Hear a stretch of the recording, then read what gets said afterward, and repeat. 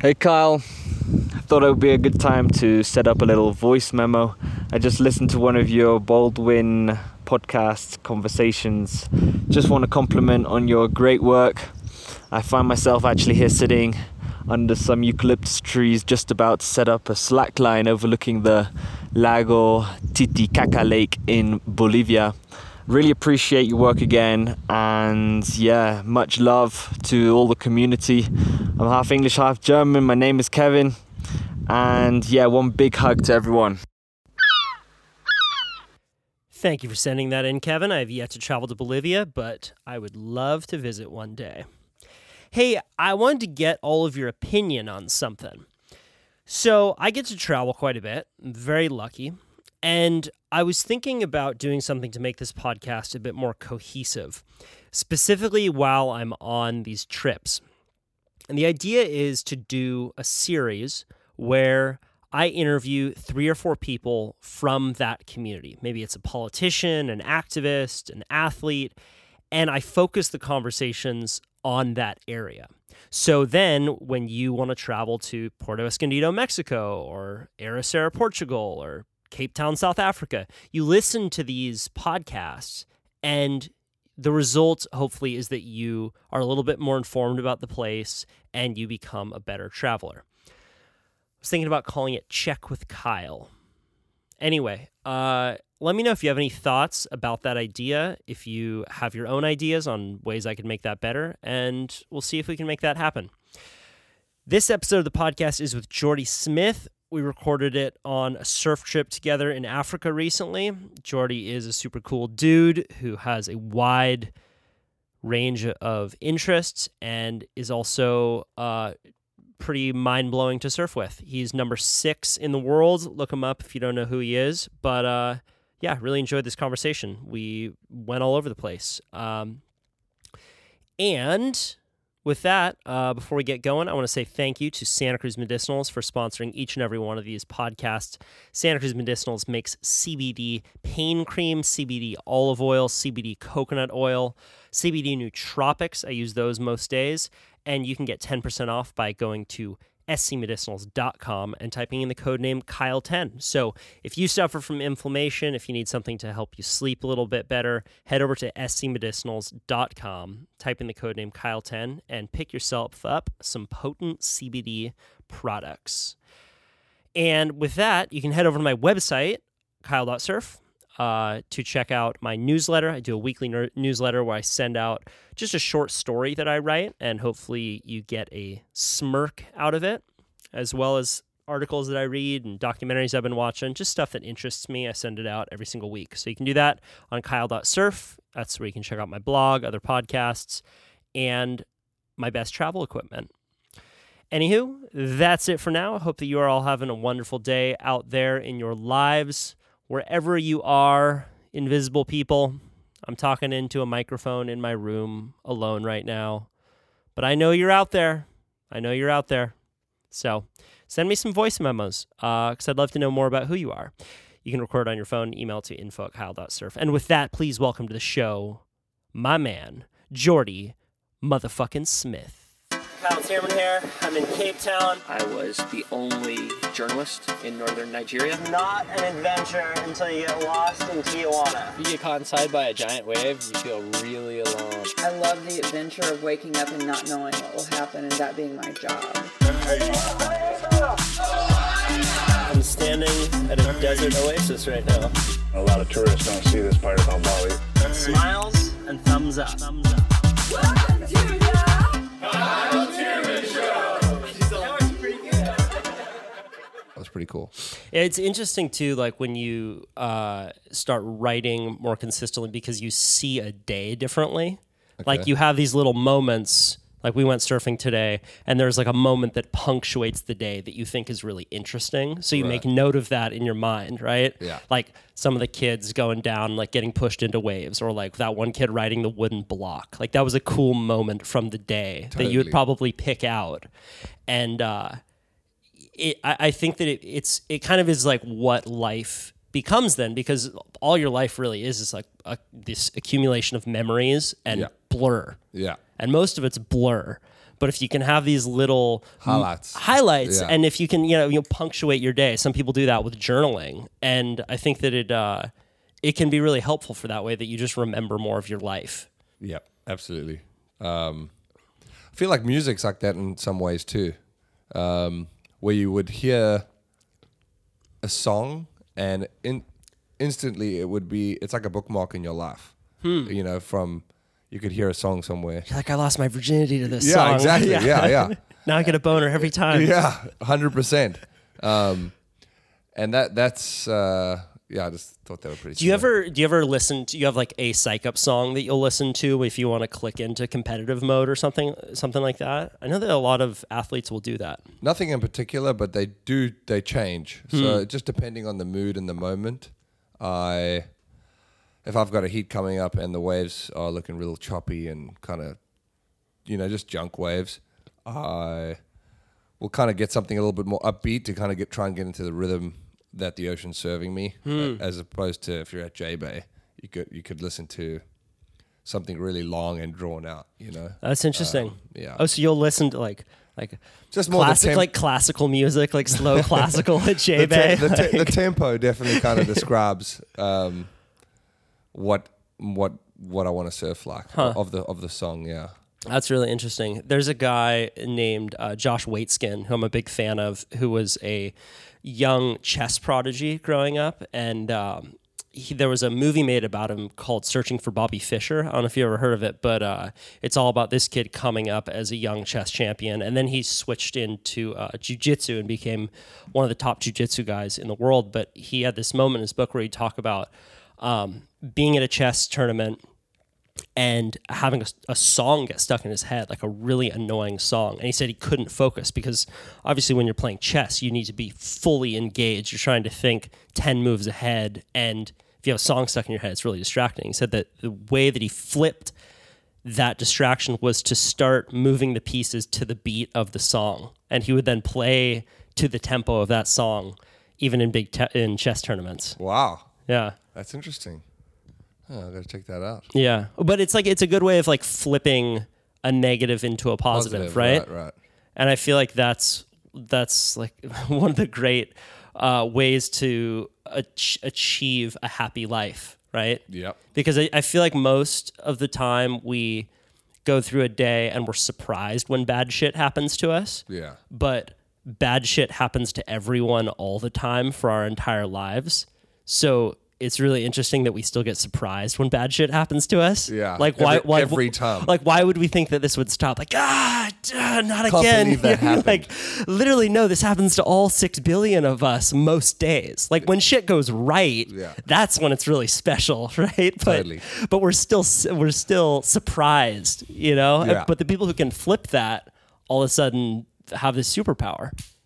Yeah, I think it's just being open to maybe expectation. I think expectations that people have are too high. Yeah. And of course, people want to strive for greatness and all these types of things and success and happiness. And but I mean, happiness is just it's a mood. You're either happy or you're bummed. Right. So it's very transient. Like trying to say like, oh, I want to be happy is like if you tried to be angry for as long as possible, like you probably couldn't be angry straight for more than like 20 minutes. No. Like before you'd be like, oh, I'm hungry, like, and then all of a sudden a hungry thought comes in, right? So like happiness is this transitory emotion, but you see people who have just more of a peacefulness and ease to them, and that seems to be more consistent. Totally. It's a crazy one because a lot of the world struggle with that, I guess. Yeah. How much would you say, being on tour, traveling all over, like you have learned to have that kind of ease throughout it? That seems like it would be a big component in the work that you do. Yeah, I think just having a good understanding of the people that have come before me have helped me out a lot. So just kind of, even just speaking to ex-pro surfers, for instance, Chris Gallagher, he's my coach / he shapes a couple of my boards, and friend. And he's been on the tour, he's been in the same shoes, he's done the whole thing, and just kind of talking to him He's also from Santa Cruz. Yeah, I know originally. Chris. Yeah. He basically just kind of broke it down. He's like, hey, look, you need to be able to enjoy this whole thing, or else I can tell you from firsthand experience that it all just blends into basically one big hotel room, one event, one win, you know. And if you don't really kind of take the time to slow down and actually enjoy it, your life's going to go pretty quickly here, and you're not going to have nothing to remember about it. And so that kind of just made a lot of sense to me. I think. Do you remember when he told you that? Yeah, he probably told me, I reckon, about early last year, I would say. I mean, I'm always been an easy kind of guy to brush things off. I never really hold on to much.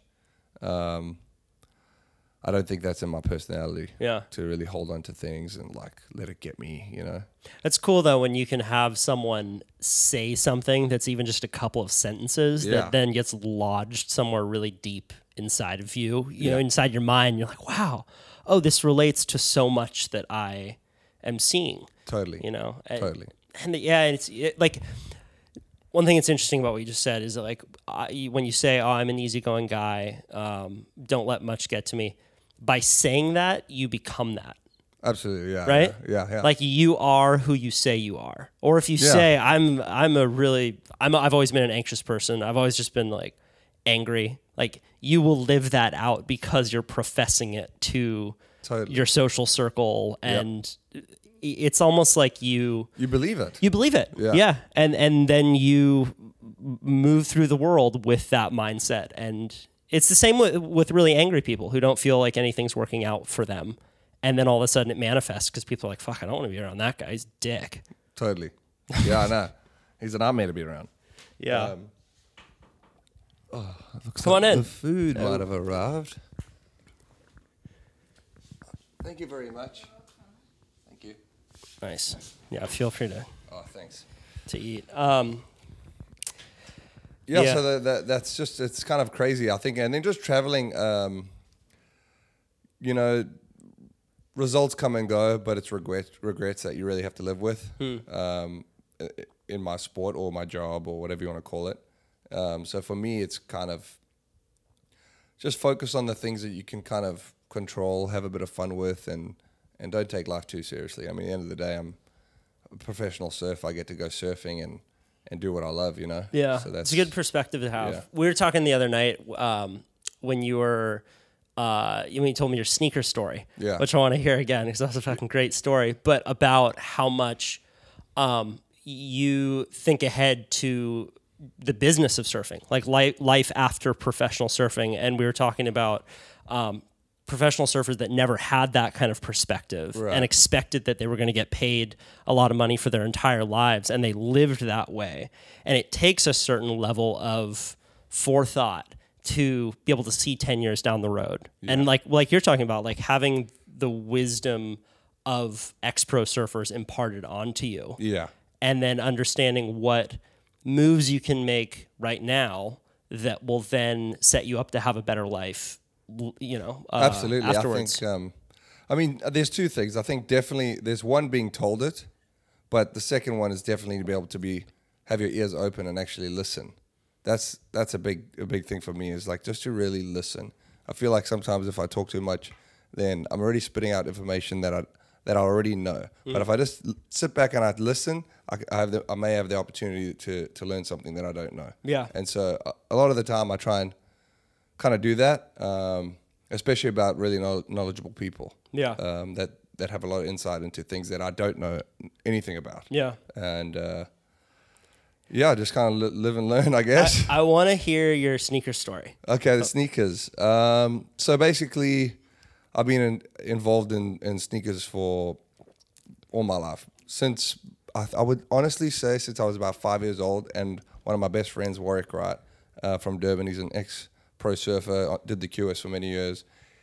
He was super involved in it, and he's a few years older than us, and we just basically wanted to rock everything that he had. And he kind of had the swag. He was rocking it.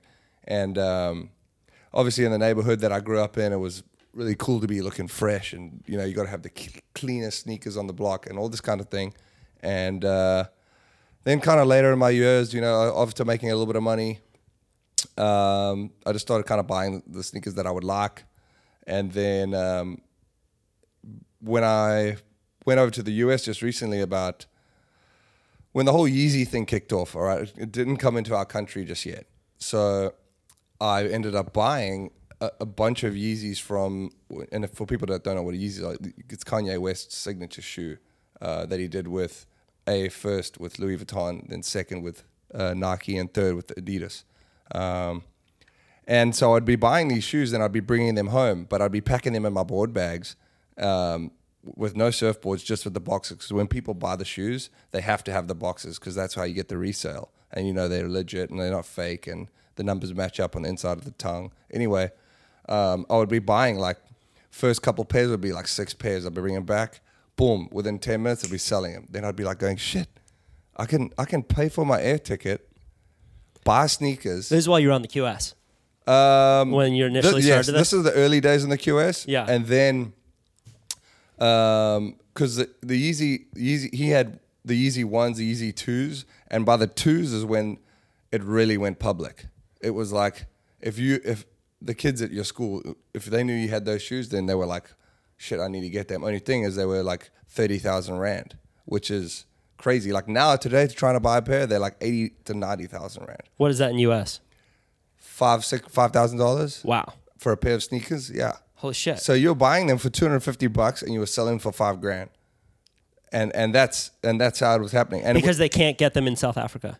Well, across the world is still happening like that. Like in America, it's still happening like that. Wow. And anyway, so I knew that they weren't available in Africa.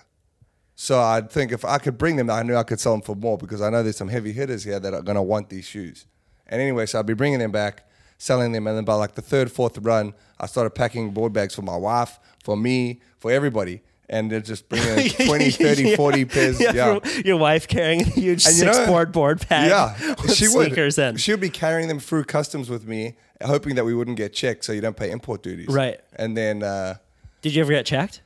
We did one time, but what we would do is I would just pack some of the boxes in her board bag, and I'd take some of the shoes in mine, and I just spread them out between each board bag. So they'd be like, I'm just taking some boxes, old boxes. What are you going to do with these boxes? I say, I'm just going to take them home for memorabilia. And we ended up getting through about 4 or 5 times, and then.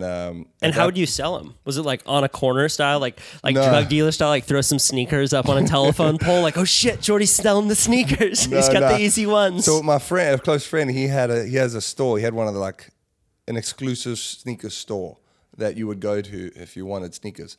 And I put them in a score and I cut him a 10% piece of the pie once we sold them because he was the guy for Shelf. It was called Shelf Life. That's still to this day his name of his store, and he just sold out to make a lot of money. But I just put them there, cut them a piece of the pie, and everybody would be stoked. And it kind of legitimized the store at the same time too. Because he's getting Kanye West sneakers in there, motherfucker. Exactly. And so it's cool, and I basically did that not for the money. I kind of just wanted to be able to pay for the pair that I wanted to wear. Right. And that way I could get my pair for free. Well, it's also a great example of learning in the world, right? Like you could take a class in business, but how many business lessons did you learn just from that experience? How many lessons did you learn about human psychology, how people want something that they can't have? Absolutely. Cutting someone in so that they feel, like they're being fairly compensated, but you can still make a profit on top of it. Like these are all lessons that people pay thousands of dollars to go to school to learn. Oh, yeah. And life experiences, man. I think that's just thing. I mean, like the vintage thing is just super hot right now. And, I'm trying to get my sister involved in the buying and reselling of the vintage stuff. You can go to a warehouse and just buy bales and bales of clothing and then put your tag on it and resell it for way more than 3 times the price, right. I was watching that documentary, Searching for Sugar Man. Oh, yeah. Which I'm sure you've seen. Yeah. Great doc. I watched that before the first trip I took to South Africa. If people haven't seen it, they should totally check it out. But one of the points in that doc that I took back was that during apartheid, there was an embargo on South Africa. So they couldn't get Nike shoes. They couldn't get a lot of these products that were sold around the world. So if you had something there, that was worth a lot more money. I wonder if there's still some of that residue in South Africa, like that mentality of like, oh my gosh, I have something that no one else can get, even past like years past the embargo. I think just human nature is something kind of veered towards. I want to be different. I want to look different. I want to, I want something that no one else yeah, has. that nobody else has, exactly. And whatever, slap a price on it, whatever someone's willing to pay.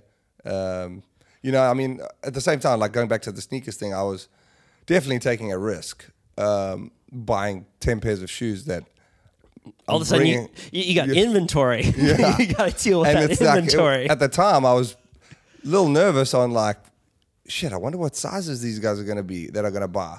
And then at least by the third time, they were like, shit, are you going to America? Okay, well, I'd be over there almost pre-ordering. I'd be there going like, who wants, come back on Saturday and you're going to have it. Then I'd be like, boom, Friday night, I'll be flying out. I'll be there, Sunday or something. Oh, that's so great. Yeah. And that was while you were on the QS going to these contests, you would get the sneakers, bring them back to South Africa. Yep. It's fucking epic, man. Yeah. Straight back. I mean, I did it from then, and then I did the last run probably 3 years ago was my last one I did. And after that I was like, yeah, it's taking a lot of energy here. You gotta, Yeah. you gotta, it's is a this bottomless, worth it? Yeah. it's a bottomless bucket because sneakers, they just keep coming out with new ones and it's never ending. Right. Would you say that you've taken any of those business learnings into other aspects of your life moving forward? Definitely. Yeah. I believe everything you do. You're going to take a little piece of that knowledge. Whether it's good, bad, or anything, I think you just take it and use it for the next time. Right. Kind of just. That's the value of a lemonade stand. Absolutely, yeah. Right? Yeah. It's not about the moneymaker. It's about learning those transactions and understanding 100%, it. 100%. I mean, I'd be interested to hear your perspective as well, just on growing up in South Africa. Like, you see the hustle around you a lot more than you would if you grew up in Venice Beach. Right? Like, and I feel like it's very common in places in California for people to feel like they're too good for a job. Like, they don't want to have that job because they, like, no, I'm a pro surfer. Like, I wouldn't go work at Starbucks. Like, well, sorry, dude, you're not a pro surfer anymore. Yeah, you got to make ends meet. Totally. In one way or another. But, like, I've found that people from South Africa, they're very industrious. They're very just worldly. And like I was saying that at the table earlier, like there's just an understanding of what's happening that I really enjoy being around. Yeah. No, I think that South Africans are really well known for hard workers, just kind of go-getters, really. I think a lot of people are, in this day and age, are really scared of failure and then how that appeals to their audience. Like their egos get in their way of what they might look like to other people, what their friends around them might, judge them, right? Which, yeah, I mean, I don't live by any of those things. But it's magnified with social media too. Absolutely. Right? Absolutely. Like everyone wants to feel like they're on this incline trajectory and that all their followers are cheering them on in this parade. But that's not how fucking life works. Nah. Like life has peaks and valleys. Yeah. Right? But Deep don't tell me ones. about your valleys on Instagram. Those people annoy me even more worse. The people who are like, my girlfriend just broke up with me. My heart has turned black. Yeah. What will I do without you, Veronica? You're like, geez, dude, I feel like I just walked in on you. Yeah, I don't know. I don't really understand it too much. But like, back to the thought of like, yeah, what you said about fear of failure, and fear of changing courses, right? Because like, if your friends know you for something, everyone talks about you as the guy that does this. Your Instagram followers see you as that. Yeah. It can be very difficult to change directions where, really you're like, I want to dance, but no one knows that. 100%. I think people try and, in a way, put you in a box, right? A so-called box. That's Jordy Smith. He's a surfer. No, I'm not. I'm a human being and I like to surf, and I do it for income over here. But I also like doing this, blah blah blah. You know what I mean? And I think just putting labels on people is just the worst thing for me, because I love to surf, and that's what I love doing, but it's not who I am. Right.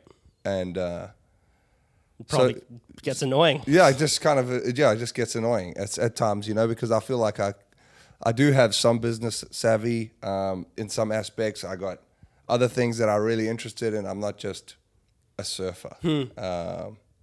Like what? Well, Like what's something that you're super into that most people don't know about? as of right now, we are in the midst of starting a CBD company with no THC. With a couple of buddies of mine, we went South Africa, went through a water crisis, well, mainly Cape Town. We started a water company called Water from Air, and basically it just turned the humidity in the air into fresh drinking water for hospitals and schools and things like that. Then I'm involved in a music company, which is headphones, called Music. One of the first 24 people to start that company up. And it's just all these different little aspects. I've got my fingers in a lot of different pies. Like the Magic Johnson of surfing. We got 3 nightclubs with Reg, our buddy here on the trip, in Cape Town. Just trying to a lot of property, just trying to play the property game a little bit. Wow. What got you into CBD? Did someone approach you who was a friend who was starting the company?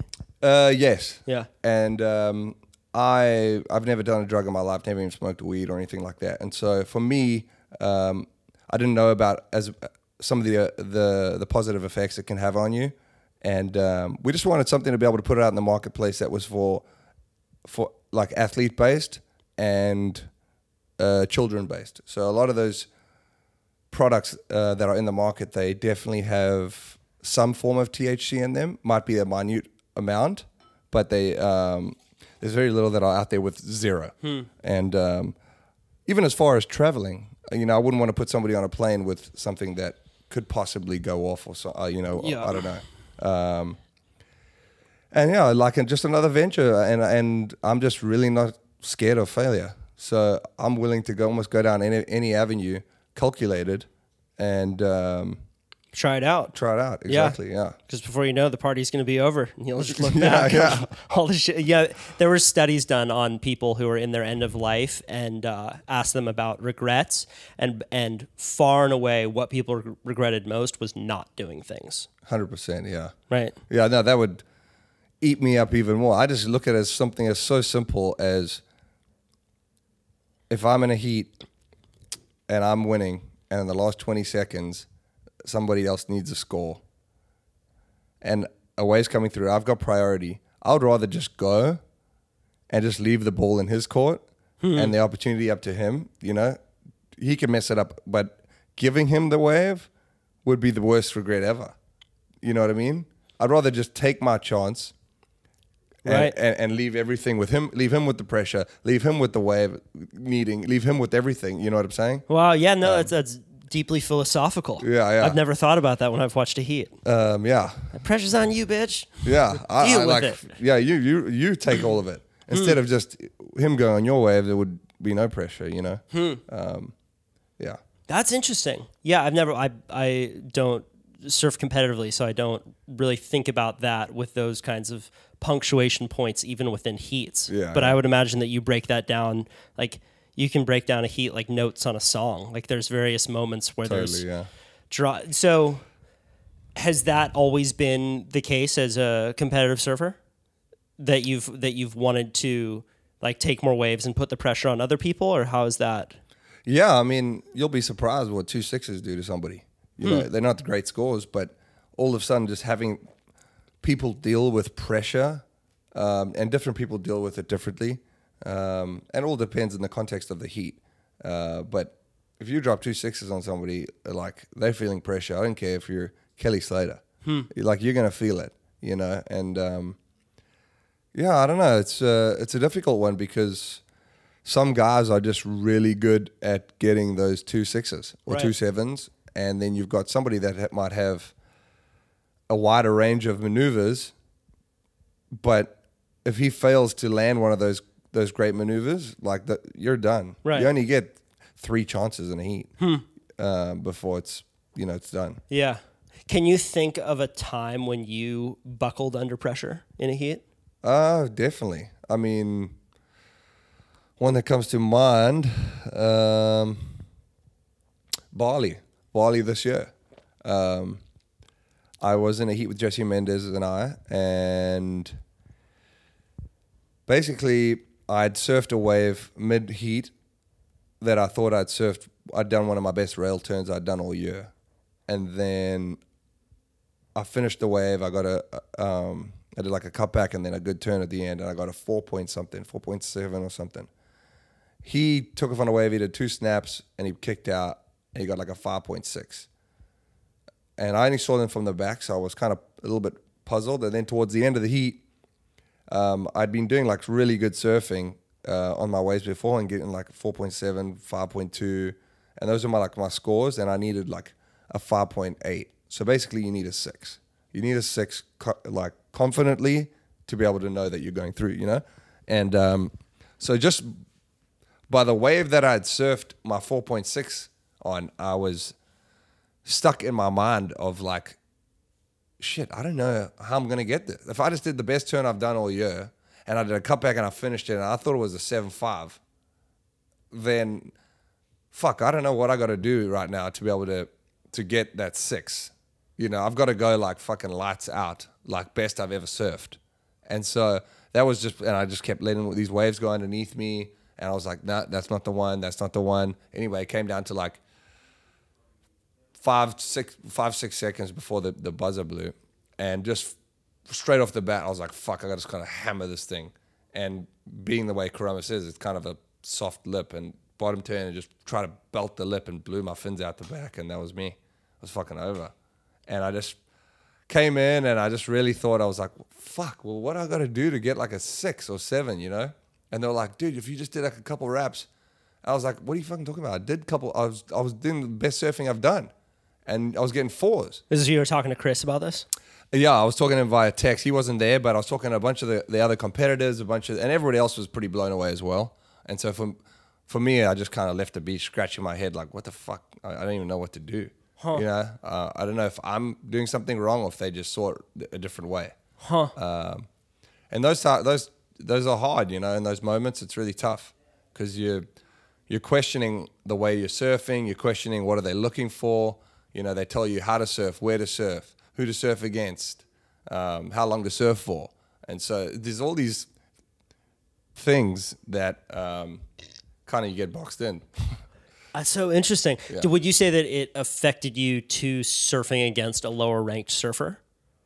Or was it more just at that point, I was just surfing against myself because I was trying to compete with that 4 that I had got, and I just thought I thought the 4, I was like, fuck, I'm in the 6.5, 7s here, easy. right. And then when they threw out the 4, I thought, shit, I'm like, I just don't know I don't know what to do. I don't know what they're looking for. Do you feel like you surf differently against different competitors? Yeah, your strategy may change. Yeah, like I think when a lot of surfers take off, they definitely think, how can I just surf this wave the best I can, especially nowadays. I think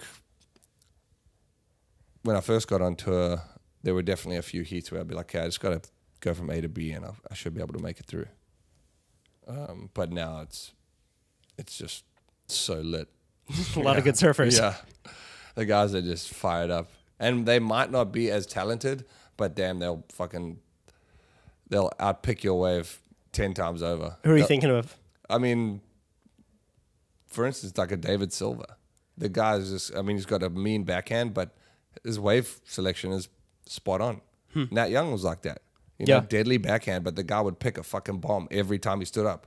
He didn't stand up unless it was an 8+, And some guys are really good at watching the ocean. Things like that. Nice. Yeah. So you're heading back to Cape Town after this? Yeah. And you have a spot there, then you spend a number of months there before you head back on tour? Or I guess you have Tahiti? Yeah, Tahiti's next. That starts on the 21st. But I will be going to get back to Cape Town. My wife's there. So I'll go hang with her for a couple of days, and I think that's important to be able to spend some good quality time with her. Yeah. And then, I'll be off to Durban for 5 days to shoot some things for Stab, and then literally pop into Cape Town for 1 day before we fly back to California. Thanks. Cape Town's beautiful, man. Yeah, it is. I've been there. That's one of the most special places I've ever been. Yeah, it is. Also learning, like, from an outsider coming into the culture of Cape Town to South Africa, like, man, that shit threw me for a loop. I went into Kailiche. Oh, wow. Which is the largest township there. Aren't there like 1 million people in Kailiche or something? It's like a township that spans to the horizon. And I did this little video on this woman named Mama Kata who feeds hundreds of kids in Kailiche. And it's this great kind of success story of this woman who came from nothing, and then she started this soup kitchen, and now just takes more and more kids. And she is exactly the way that you would describe her, like, or that you would think, just like big, warm, loving, maternal energy. Yeah. But I in Kailiche, and then I went to a few different townships to check them out. Like, there was a Rastafarian township. There was one with people primarily, who were born and raised in Cape Town. There were people who were in townships that were more migrant workers. It's really interesting to notice, like, this is super ignorant of me to say, but like coming from Santa Cruz, California, I'm like, oh, it's like a lot of black people. Totally. Like, no, it's not just like a lot of black people. Like, there are very different groups of people who come from all over Africa, and they're treated very differently. And it's just a whole nother culture that I had no idea about. Yeah, I haven't spent too much time in there, but it definitely is. It's like the whole of Africa is funneled down right into Kailiche. There's a lot of illegal immigrants that are in there, people that just are kind of scared for their life in their own countries that come down. But yeah, it's a radical place. Absolutely, I'm surprised you went in there. Yeah, we went in the daytime. Okay, when we had a guide who got us out of there by like 4 p.m. Oh, cool. But yeah, man, I really love going and sitting at tables that I have no business being at. Right. And it goes back to what we were talking about. Like, you tend to just regret things that you don't do. And I find that I gain so much perspective on my life whenever I go into a spot like that and talk to those kinds of people. And I mean, obviously you want to be safe, but I think that it's a real benefit to. I mean, I would guess that you've had a huge benefit just being around that kind of poverty and seeing it. Like, having that world be in your mind has helpful psychological effects. Yes, I think it definitely, I'll put it this way. So, like, when I grew up with not a lot. My family didn't have a lot of money, whatever. And then I would say, from kind of in the middle years of my life, I would say it sort of just became normal, and you didn't actually think about it. And it wasn't until... What became normal? Just like kind of poverty and being around the hustle and bustle and just things like that, and just how poor people lived, and it just didn't seem like it was that big of an issue. Like, just describe it for people who maybe haven't been to some of those neighborhoods that you were going through. My neighborhood there's a lot of gangsterism. There's a lot of crime. I was like the only white guy in my whole neighborhood, pretty much. Really? And so, for me, it was obviously normal because that's what I'd grown up with. And then when I moved to the United States, not moved, but I'd started traveling. Okay, so I started traveling a little bit, and I started seeing, okay, Australia, wow, this place is white. Yeah, freaking white, and everything seems to work like amazingly. And then I went to the US, and then like what do you mean by like all just all the power? Lights. Yeah, the street lights, the freaking the roads were painted really well. Like, there was bottomless Coca-Cola at Burger King. Yeah. Like, what the fuck is that? We would be bringing our 2-liter bottles of empty Coke that we would buy a month ago and be filling them up at the Burger King. It'd be like, whoa, this is the next Coca-Cola for a week. Because I didn't drink water till I was about probably 14 years old. Yeah, I Coca-Cola was- is the primary. Like my parents called it juice. Like, oh, wake up in the morning, just have some juice. You know, you'll be good. Get out, go do your thing. Just have some juice, grab it, go, and that's that's what. And I'm surprised I still got teeth, but yeah. So then when I went to when I qualified and I'd moved in with Garth Tolo, he's the marketing director for O'Neill, and I moved in with him, and then just kind of started to see the way the rest of the world was working. That's when I really was like, shit, we fucking are struggling back home. Like, there is a lot of help needed, and there is all these things that are going on that it could be working like this, and this is how it's supposed to be running. But before it was just the mindset of like freaking what you don't know what won't hurt you. You know what I mean? But I think a lot of people, they don't necessarily know how good it can be. So I don't even know if that crosses their minds. Yeah, how good it can be, but also how bad it can be. Right. I would bet you suicide rates in Malibu are higher than Kailiche. Totally. Yeah. 100%. Because there's a reliance on one another when you live in a space where you really need to rely on people, right? Whereas, what's the first thing that people do when they gain a little bit of wealth? They seclude themselves from other people, right? Yeah. They build a big wall and a gate, and they get further away from their neighbors, and then get sad. Basically, yeah, that happens. Yeah. It can happen. Obviously, I'm painting a very broad stroke there.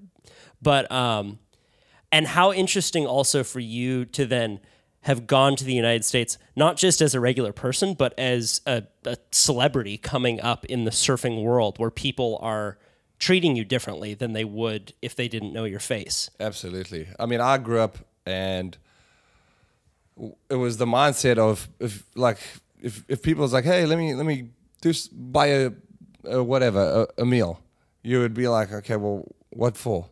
What's the return I've got to do for you? So everything very sheltered in some areas and then very skeptical on people. There's no like, I'm not helping you for free here, bro. That's not how it works. Right. So then when you come in across that side, everyone would be licking your ass and you just keep going, fuck, what's going on here?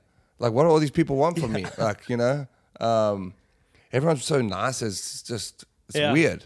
Well, they do want something from you. Yeah. But it's more of like this amorphous, abstract desire, which is, I want to be seen with Jordy Smith, right? Like it's not even necessarily a monetary transaction that they're looking for. It's just validation. 100%, yeah. Right? Yeah. But, people, I feel like people who live in Kailiche probably don't need as much validation. No, they don't give a shit. Right. They don't care. They're looking for fresh water. It's like this. It's like now. I mean, it would have been way worse now if you had to come up like in the John era, with Gabrielle and that, with the social medias and things like that. People wanting. Back in the day, they just wanted to take a photo. Like, oh, there he is. Let me take a photo of him.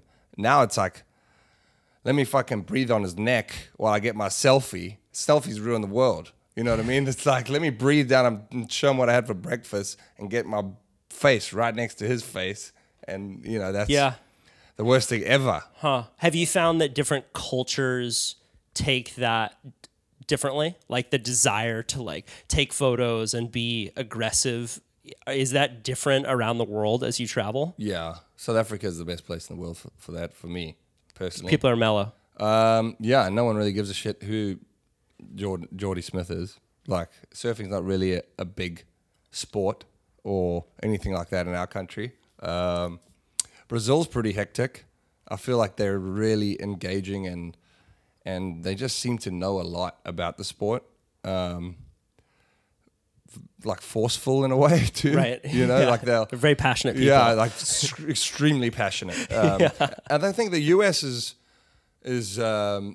pretty mellow actually. Like they're really respectful and they probably just have the whole Hollywood floating around everywhere so that your Kelly Slaters and stuff don't exactly become that big of a deal. Right, because they were having coffee that morning and Leonardo DiCaprio was ordering the latte right behind them. Yeah.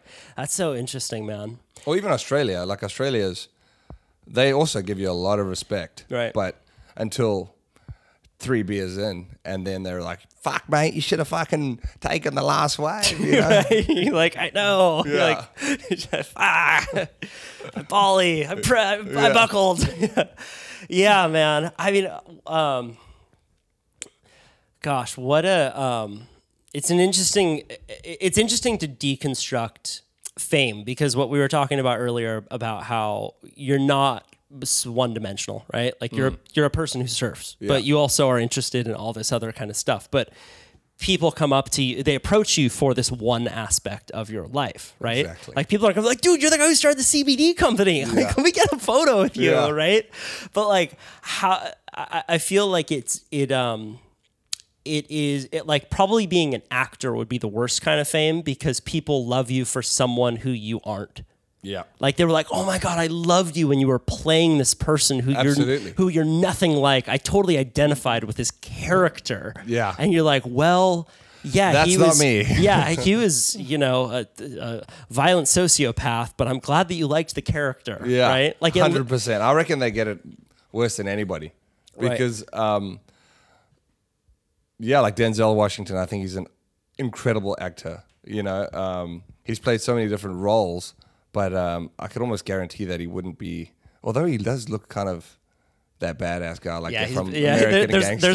There's a kernel of truth there for sure. Definitely. Yeah, like if you like cut off Denzel on the freeway, you'd get. Oh yeah, he'd be bummed. I'd be bummed. Yeah, I'm sorry. I once saw him at a Laker game, and he was sitting down, like way down on the floor, and he didn't realize that the cam had panned on him. And he had like his black cap on, and there was 2 other people behind him, and he had this wad of $100 bills that he had in his hand, and he was just handing them out like this, side by side. Wow! Just going like this and handing them back, and then to random people, or just to he friends? might have been taking bets or something. Right. I don't know. Okay, but, that would make more sense. Unless the whole he was crowd just had just a kind huge of erupted, and then he kind of realized, like, yeah. "Oh shit, yeah. I'm American gangster, motherfucker. Oh yeah, I'm a method actor." my man. That's classic, man. Yeah. I wanted to ask you. There's a total non sequitur about the various townships in South Africa, as well as the migrants, as you said, coming down from the rest of Africa. Yeah. So who are the main immigrants that come down from the rest of Africa? Like, who do you see in South Africa? In Cape Town, I would say definitely DRC, which is the Congo. In Durban, I think that would be one of the biggest ones in there. Are these a lot of people Town. fleeing conflict zones? Yeah, just from the Congo, from Zimbabwe, that you see a lot in the sort of the Cape area. And then in Durban, I would say you see... Are there a lot of Indians in Durban? Yeah, I think Durban has... Correct me if I'm wrong, but I want to say they have the highest population of Indians outside of India. Wow. I'm almost certain. Like, there's a lot of Indians. Why is that? I think back in the day, I think they were originally brought over for the sugarcane fields, I want to say. I'm not too sure. But I think it's just grown, Yeah. They make incredible curries. Yeah. So Durban's got the best curries in the world, I reckon. Yeah. Outside of India, probably, but...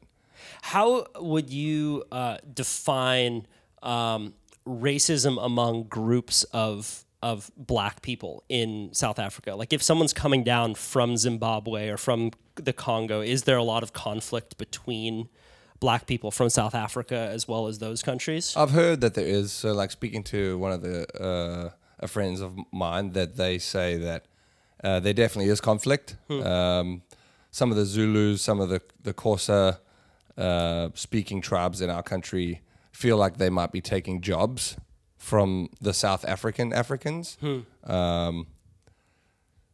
So they definitely, I could see them being a little pissed off for sure. That's so interesting. Yeah, and then they tend to live in different they townships. Won't, like, I think in Zulu culture, well, in African culture, Zulus are considered like the warriors. Right. And so they are pretty, not violent, but they they'll aggressive. Let you know, yeah, they're aggressive. They'll let you know what's up. Huh. Like they solve it with basically fighting or something like that. Yeah. Are Zulus primarily in South Africa or other countries all around Africa? Mainly in South Africa, in Durban, in KwaZulu-Natal. Yeah. KwaZulu-Natal. Yeah. How interesting. I heard that Cape Town, there's a theory that Cape Town is the birthplace of humanity. Like, Really? have you heard of that? Like, some of the No. oldest skeletons in the world have been found in Cape Town. There's a lot of mythology around that. Wow. Yeah, I can't go further than that. I wish I knew more, but I mean, it is the bottom seemed- of Africa. It's but, it's a magical spot. yeah. Like It's I imagine, freaking like beautiful, the that's for sure.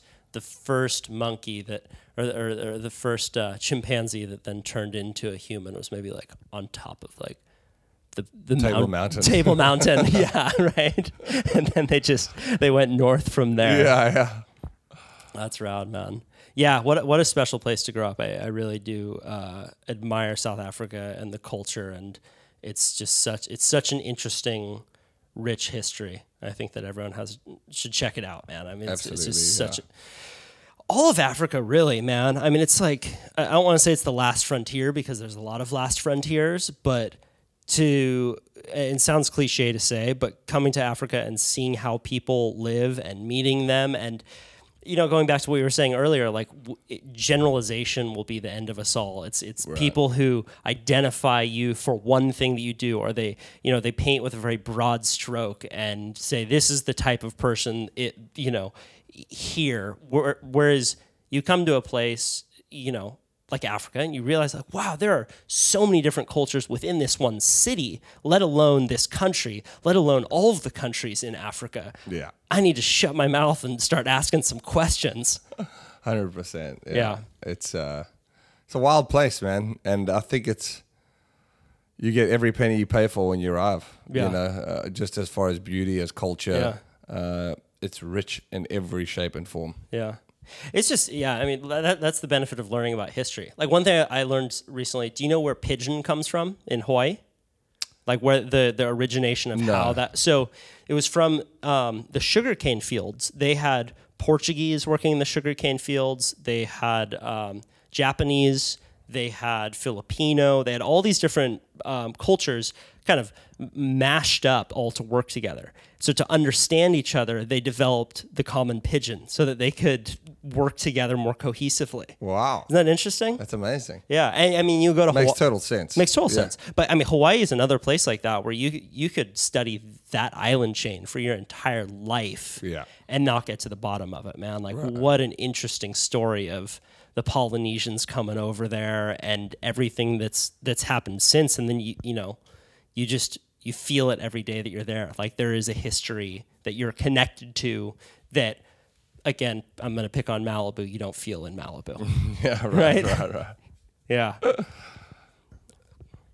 Yeah. You're living in Hawaii now. Yeah, we are. Part-time. So from the end of the tour, which basically ends in, well, not part, but Portugal, around October, and then we go to Hawaii straight from there. And then kind of like we just thought about where can we spend most of our time without getting on a plane.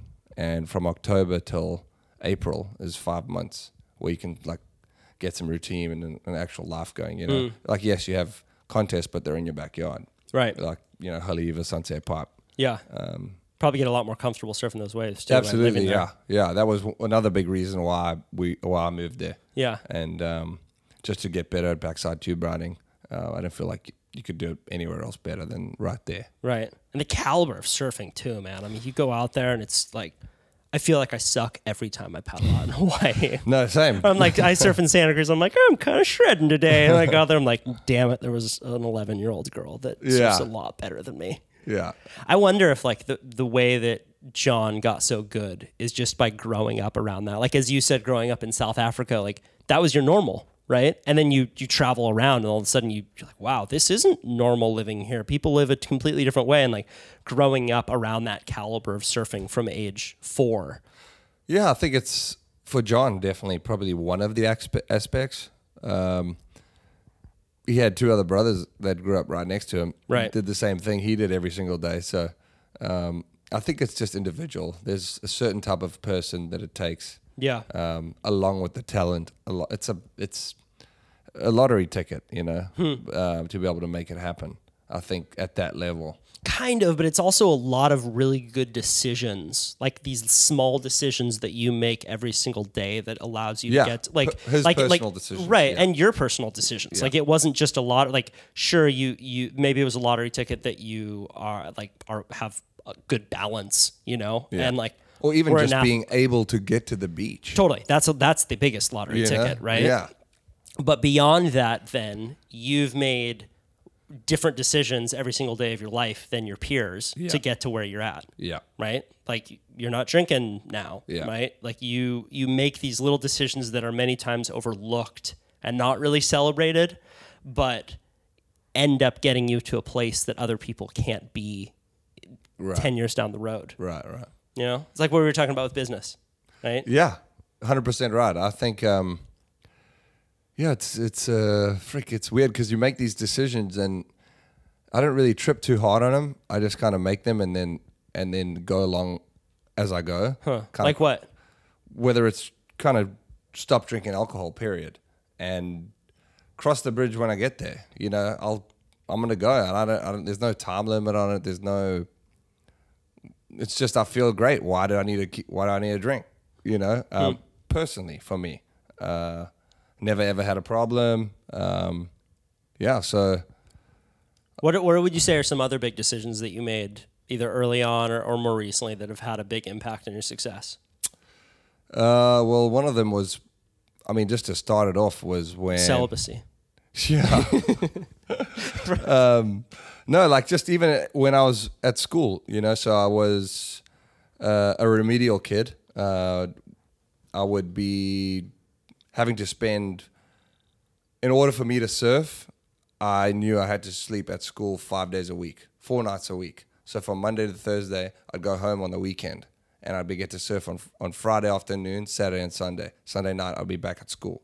And so and school was tough for me because I wasn't like book smart, you know. I could hustle on somebody on the street, but I wasn't. I could sell a motherfucker on sneakers every day of the week, but hitting those books wasn't my strong point. And so I don't know. I just made the decision that I was like, shit, if I'm going to have to be able to surf for a living, I need to be able to put the time in at school to be able to get those days off when I need to go compete. And all my friends would be surfing all through the week. Some would be doing homeschool. And this was like a new homeschool era where homeschool was like, what? These guys are surfing all day. They can do school when they want. That's fucking sounds like a dream world, you know? It's bullshit. Their dads are pushing them into waves. I don't like it. Anyway, so I think that was one of the early decisions where I was just like, fuck, I'm going to do this thing and I'm going to do it hard. Yeah. You know? I've watched many interviews that kind of just spark things. I kind of just live my life and then cross the bridges when I get there. Like, oh, this looks really interesting. I want to kind of give that a go, whether it's being vegan for a little bit, you know, 6-8 months, loving the way it feels, and then traveling and going, fuck, this is actually a little harder than I thought.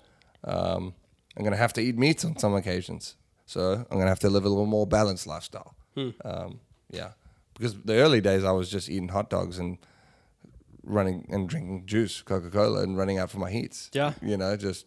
Didn't drink water till 15. Yeah. And my dad was the same. He was like, no, just fuck, have another Coke and get back out there. You'll be good. And I'm like, fuck, all right, boom. Nail it. Eat a hot dog, eat a bag of chips, and surf my heat. The good old days. Everybody be walking around being, fucking, how is this kid? Yeah. You know, he's freaking, that's crazy. Yeah. You know? He's going to be fat. Yeah, 100%, which I gained. I won, I think it was like 2009, I think I got close to like 96 kilos, 97 kilos. And just to put it in perspective, I was probably like 210, 215. And whereas like now I'm like 83 kilos, 85 kilos. So from like, that's a whole... And what's 85 kilos, would you say? Probably 190, 185, maybe. I'm not too sure. Affects your surfing a lot. Oh, hugely. The joints, my joints are just loving me right now. You changed the Coca-Cola for CBD. Yeah. And so, there's a lot of different changes. I think you make decisions every day. Yeah. My man. Dude, thank you so much. This was a blast. Yeah, thanks, brother. Appreciate it. Yeah. That's our show. I'm going to play you out with a song called Trauma by a band known as Diva Lotto. These guys listen to the podcast and they sent me music. So if you are a musician, you should do that too. Email it to info@kyle.surf. That's also where you can send voice memos. And I will link to the band in the show notes below. Once again, Diva Lotto. These guys are badass. Check out their music. And with that, thanks again to Santa Cruz Medicinals. If you want to go get some CBD, type in the code name Kyle10 to scmedicinals.com. And with that, get out in the water, everyone. I don't care what kind of water you are close to. You're close to something. Go jump in the shower, jump in a cold bathtub. If you are lucky enough to be near the ocean, go jump in that because life is short and none of us know how long we have here on this planet. So get amongst it. Thanks everyone for listening, and I'll see you soon.